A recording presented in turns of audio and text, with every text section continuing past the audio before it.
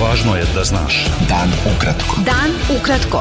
Važno je da znaš. Važno je da znaš. Podcast novinske agencije Beta. 8. jula sa vama Darko Čačić. Bivši premijer Japana Shinzo Abe ubijen je danas u gradu Nara, gde je napadač pucao na njega tokom predizbornog skupa. Abe, koji je najduže bio na funkciji japanskog premijera, podlegao je povredama u bolnici. Brojni svetski lideri izrazili su žalost zbog ubistva Abea. Policija je uhapsila osumnjičenog, koji je priznao da je pucao na Abea iz ručno napravljenog pištolja. Kao motiv je naveo Abeovu pripadnost jednoj organizaciji na koju je ogorčen.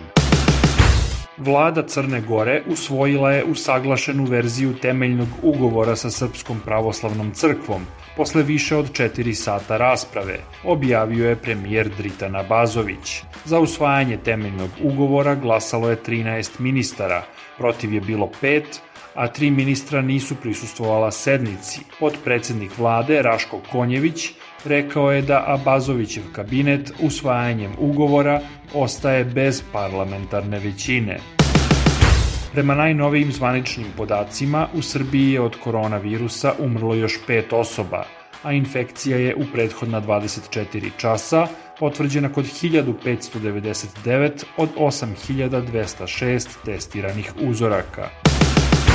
Lideri Srbije, Severne Makedonije i Albanije održali su online sastanak posvećen intenziviranju saradnje radi zajedničkog prevazilaženja poteškoća u snabdevanju hranom i energentima.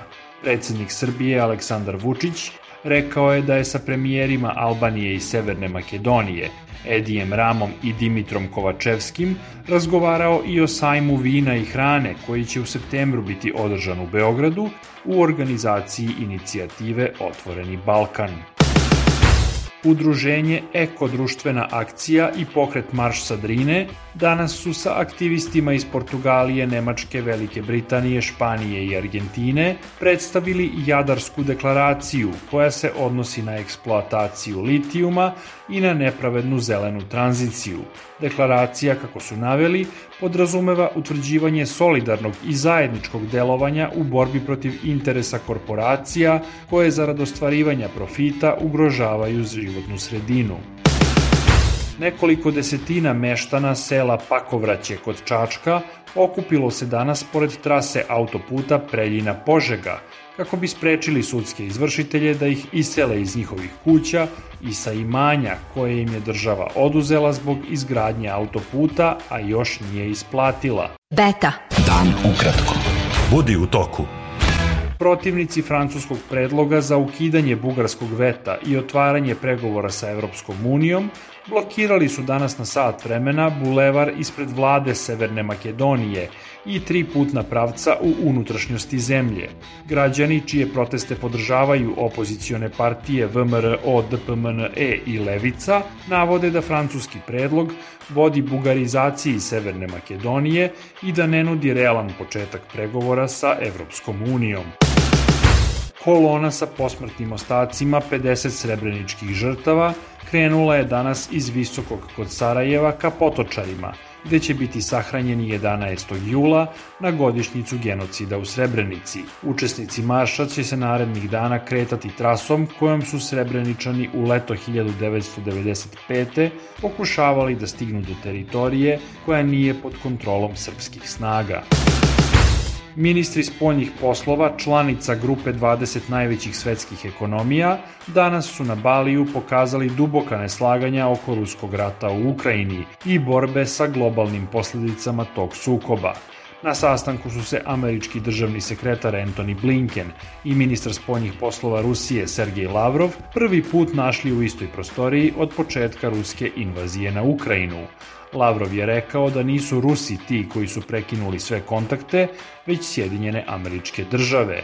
Blinken je ubrzo nakon toga direktno optužio Moskvu da blokira milione tona žita u ukrajinskim lukama i da time izaziva nestašice hrane u velikim delovima sveta.